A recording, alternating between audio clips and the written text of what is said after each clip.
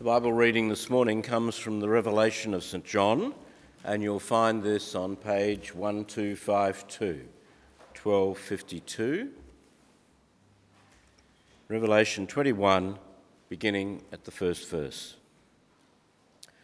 Then I saw a new heaven and a new earth, for the first heaven and the first earth had passed away, and there was no longer any sea. I saw the holy city, the new Jerusalem, coming down out of heaven from God, prepared as a bride beautifully dressed for her husband. And I heard a loud voice from the throne saying, "Look, God's dwelling place is now among the people, and he will dwell with them.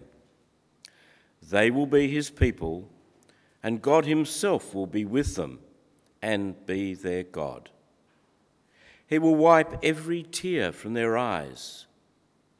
There will be no more death, or mourning, or crying, or pain, for the old order of things has passed away."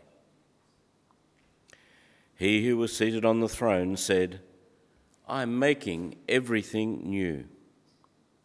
Then he said, "Write this down, for these words are trustworthy and true." This is the word of the Lord.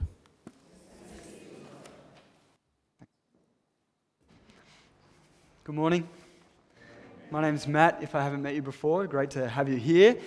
I play tennis on a Thursday morning, and I love it. And at the end of every term of tennis, the coach gets up in front of the whole team, and he gives us a bit of a pep talk because we're all a bit weary and exhausted from playing for a whole term. And he says the same thing every term, and I've heard it 3 or 4 times this year. And looking out over us, weary, exhausted, wondering whether we'll do another term of tennis, looking out over us, he says, "I want to tell you some good news about tennis." And he says, it's been researched and proven that tennis will add 9 years to your life. And everybody thinks, all right, I'll come back next term. And as I listened to this spiel for the 3rd, 4th time, maybe we'll go to a blank slide. There we go. This is a sermon. As I listened to that spiel for the 3rd time, or 4th time this year, I thought to myself, you know what, this Sunday, I'm getting up as coach in front of the team who might be feeling a little bit weary and worn out from another year with all its troubles that have just gone past, and maybe a bit exhausted looking into 2019, thinking, here comes a whole lot more trouble. Do I want to enroll in the Christian faith again next year? And as coach, I've got some good news. And it's not a piddly 9 years. It's of a new creation. It's of life eternal. That's what I have to offer you as good news this morning. And so I want to be that coach alongside you this morning or let St. John give us that vision of not a piddly 9 years to add to your life, but of a new creation that you and I can participate in, that one day we'll enjoy forever. I was playing tennis with my partner. He knows I'm a pastor, and he asked me what I was preaching on this Sunday. And on Thursday morning this week, I happened to know, which was good news. And I said to him, I'm preaching on the new creation. And I kind of got this blank stare, and I tried to explain. I said, I'm talking about the redemption of all things. Still a bit of a blank stare. And I realized that just like last week, we spoke about the second coming of Jesus Christ last week. And I shared with you, often it's hard to believe, often it's hard to talk about with other people because it sounds like impossibly bad news at first glance, with all the zombie apocalypse kind of pictures that our world gives us. It looks like bad news, so it's hard to talk about. Well, this week, as we talk about the new creation, often it's hard to talk about or believe because it's impossibly good news. We're talking about the redemption of all things. We're talking about life eternal. We're talking about a new heavens and a new earth. It's impossibly good. And so this morning I want to give you a sentence that is hopefully catchy enough, that will give you something you can stick a few ideas to, so that you can believe in it, hope on it, meditate on it, and maybe even share it with some friends even this Christmas. And that sentence is this: the new creation is a big, beautiful new life together. Do you want to say that with me? The new creation is a big, beautiful new life together. Wonderful. Why don't I pray as we get stuck into that? Lord, I just ask that as we look at the vision that John had in Revelation, that you would give us the same vision, that we might see as he saw, and as a result, wake up to this new heavens and new day that is coming, this new earth that is coming, and that we might begin to participate it here and now. In Jesus' name, amen. So firstly, it's big. It's a big, beautiful new life together. It's big. The Christian hope that we share is not small. It's not small. It's big. Have a look at the language that John has to use in verse 1. Verse 1 says, "Then I saw a new heaven and a new earth." Earth is what we stand on. Heaven is everything else in all creation. That's what he means by it, including the 2 trillion observable galaxies that we know about. That's what he's talking about. He says, I saw a new heaven and a new earth. In other words, everything is being transformed. You might be familiar with how the Bible begins. It begins with God creating everything. The Bible ends here in Revelation with a new creation. It starts with a creation, it ends with a new creation, God remaking everything. And so, Christians, as we share our story, we don't have a small story to share. We're talking about everything being made new. And this is one of the reasons why there's no such thing as a private faith, in the sense of, I keep my religion to myself. Because if you properly understand the Christian story, it envelopes everyone and everything. It's about our whole world, indeed the entire cosmos. Christianity holds out the biggest hope for our world. Hope for an entirely new cosmos. It's nothing short of a renovation for everything. It's big news. We're going to sing a lot of Christmas carols together in the next 48 hours. I'm really excited. My favorite singing time of year.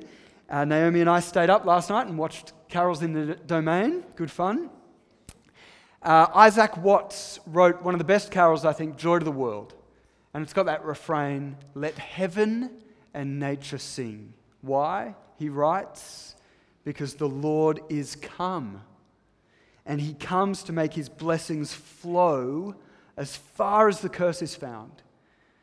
Now, the curse, you and I experience it every day. We are under it. Our world is under it. It causes every inch of decay and destruction and death that you see or experience.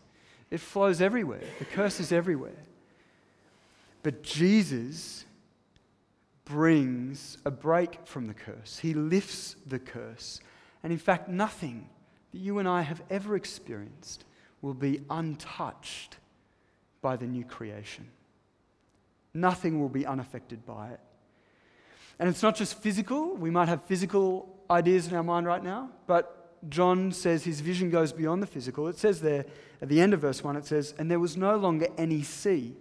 One thing you need to know about the book of Revelation when you read it is that it uses symbolism to communicate its message.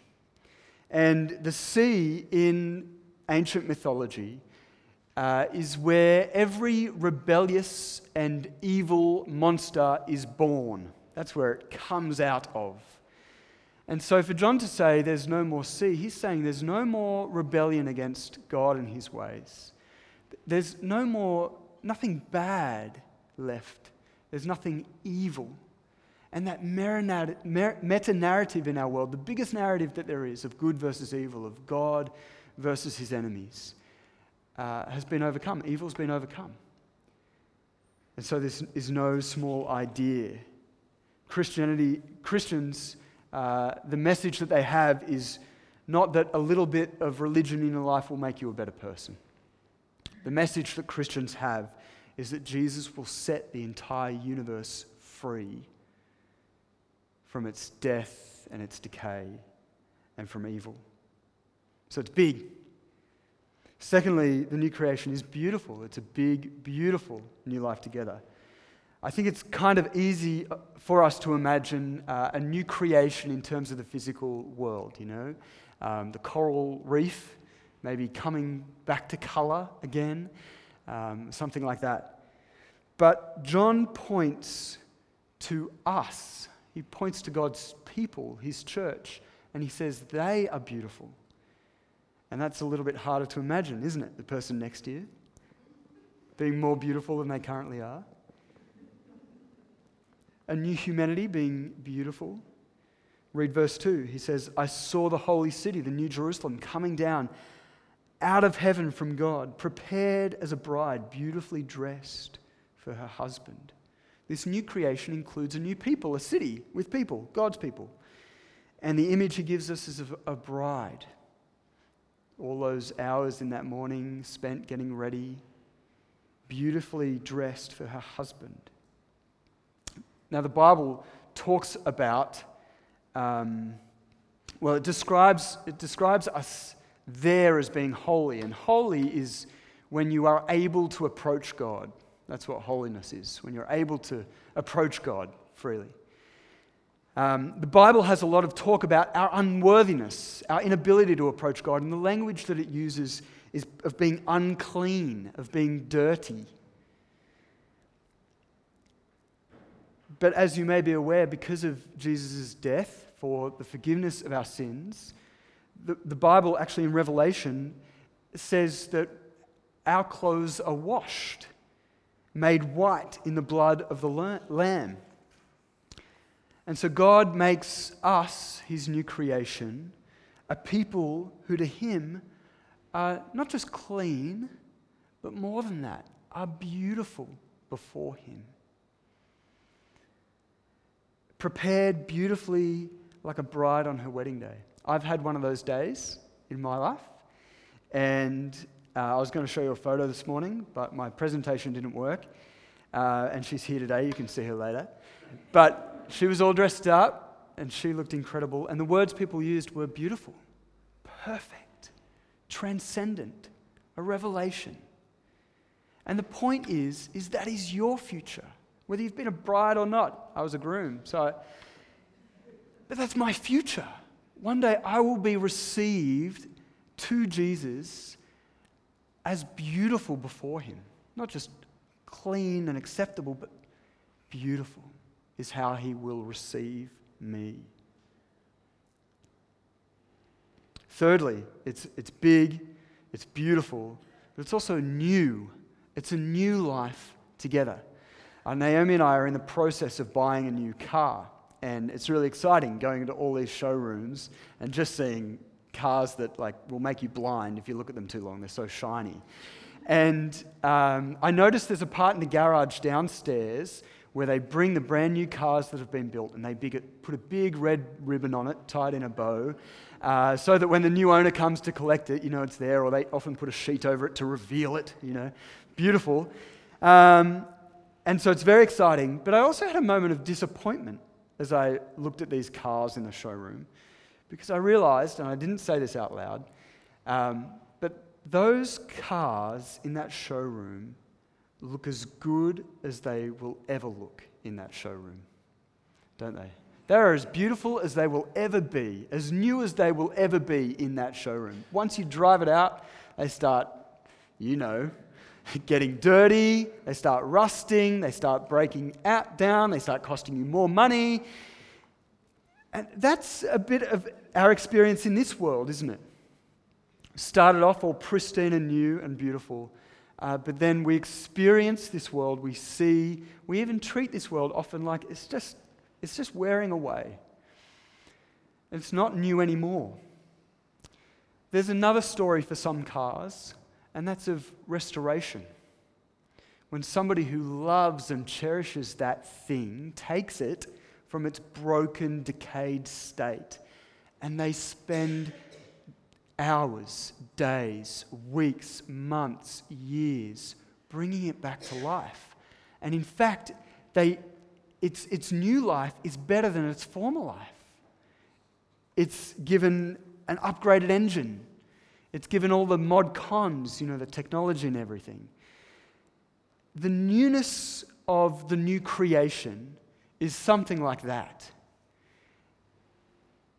It doesn't necessarily mean that this new creation doesn't mean that this world will be thrown away or discarded or abandoned.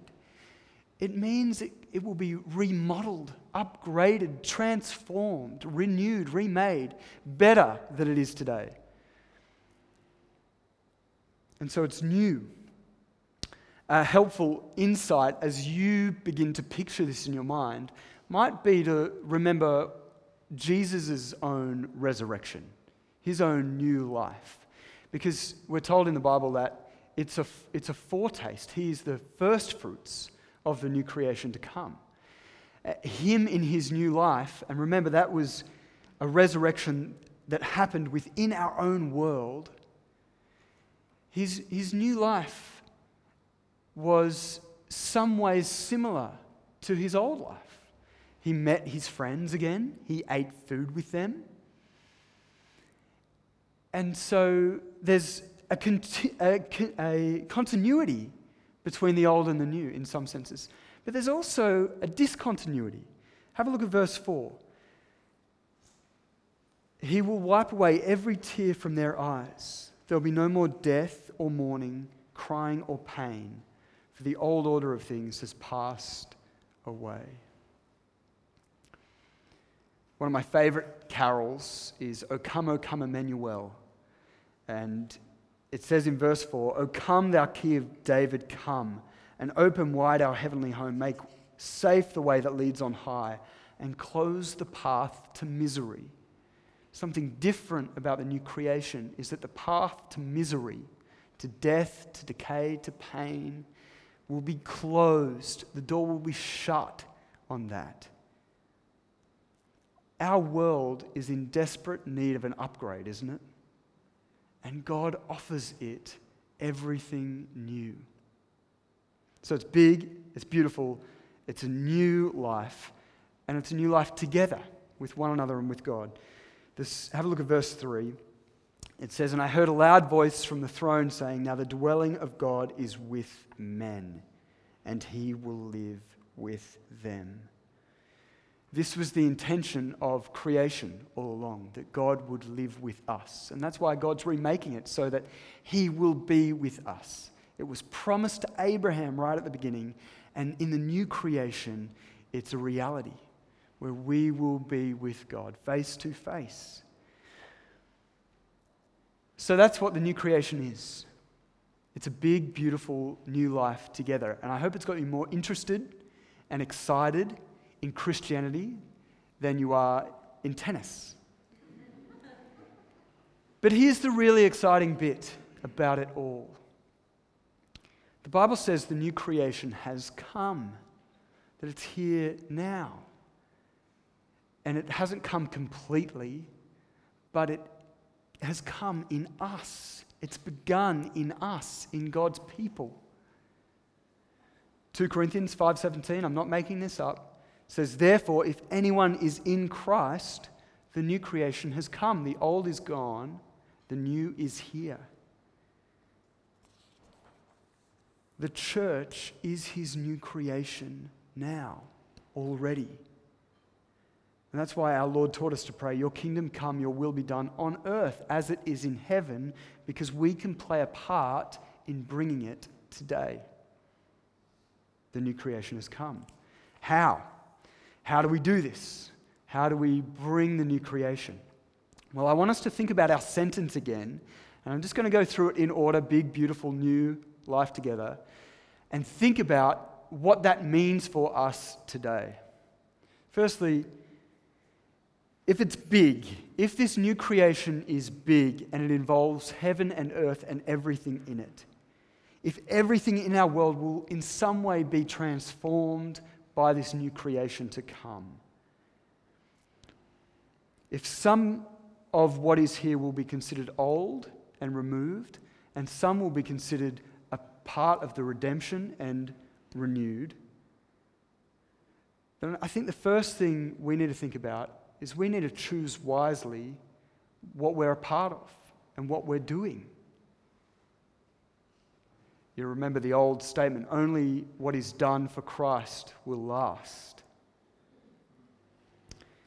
So firstly, be wise in what you choose to do and how you do it, because only what is done for Christ will last. Secondly, though, we have to believe that somehow there are things in every sphere of our life that are coming on the journey with us into the new creation. So in a sense, everything matters. It doesn't matter what you do, whether you feel you're weak as a plumber or as an architect, as a friend or a family member, as someone who does administration or poetry or science or sport. Something of that will come with us into the new creation. And so we have a responsibility now to live in light of that, whether it's in our work or in our relationships or in our play. We have to treat those things as if they're coming with us, or as if we need to help bring them with us. Not everything is perfect, but not everything is empty either and vacuous. Many things will be transformed things. So we need to treat them in light of that. Secondly, if everything's beautiful, if God is making us beautiful, if that's the plan, then this life right now is not a waste of time. And everything and everyone that crosses your path might just be a part of God's plan to make you more beautiful. And you need to approach life like that. God is preparing us now to wed with Him later. You know, often I've thought, as I grow older with age, I want to grow more lovely with age as well.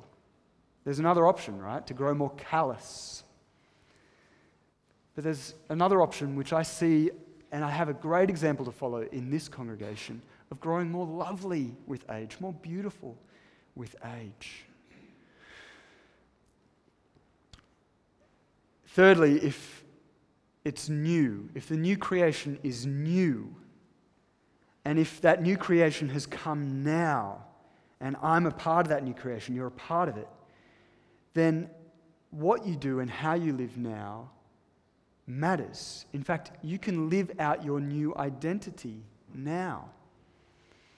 What does that look like? What does it look like to live out of that newness now? I think every time you fight temptation, every time you exchange love for hate, every time you practice some self-control, that the new creation is showing in you, and it's becoming more manifest, more visible to others.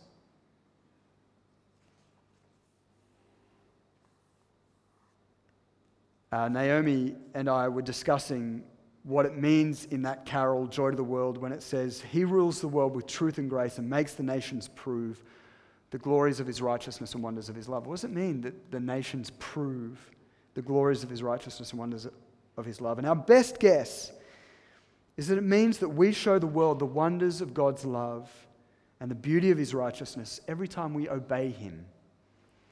Every time we live lives of truth and grace, we just prove the wonders of God's love. And we can do that now. And finally, if it's a new life together, since we are now together with many of the people who will be with us in the new creation, surely we ought to start living that new life together now. I've been listening to a podcast called The Habitat, which is about a practice run of what it will be like for astronauts to live on Mars. And they're, in Hawaii on an arid landscape under a little dome. And it's very interesting to listen to. But an interviewer asked one of the astronauts, how would you choose a crew for the real Mars mission? How would you do that? And she answered, "For a long time we've been looking for our astronauts by looking for the best individuals, those with the right stuff. But when we go to Mars, the challenge won't be finding 1 or 2 or even 6 exceptional individuals. It will be about finding a group of people who can trust each other no matter what, who can walk together into the unknown." And I thought, that's church. That's what we are. That's what God wants for us. He wants us to be the community of the future, even now, even today. There's a big, beautiful new life together with God that awaits us in the new creation. And Christmas reminds us of that. But Christmas also reminds us that that new creation has come. It's broken into our world, and we are a part of it. So you might still be in some disbelief about the new creation, much like sometimes myself, much like my tennis partner. I want to finish with a quote from a book that's been really helpful to me. It's by Tom Wright. It's called Surprised by Hope. And he's really helpful on this. And he says this. He says, "How can the church announce that God is God, that Jesus is Lord, that the powers of evil, corruption, and death itself have been defeated, and that God's new world has begun? How can we do that? Doesn't this seem laughable? Well, it would be if it wasn't happening. But if a church is actively involved in seeking justice in the world, both globally and locally, if it's cheerfully celebrating God's good creation and its rescuing from corruption, if it's cheerfully celebrating God's good creation and its rescue from corruption in art and music, and if in addition its own internal life gives every sign that the new creation is indeed happening, generating a new type of community, then suddenly the announcement makes a lot more sense. Why don't we walk together into the new creation today? Let me pray.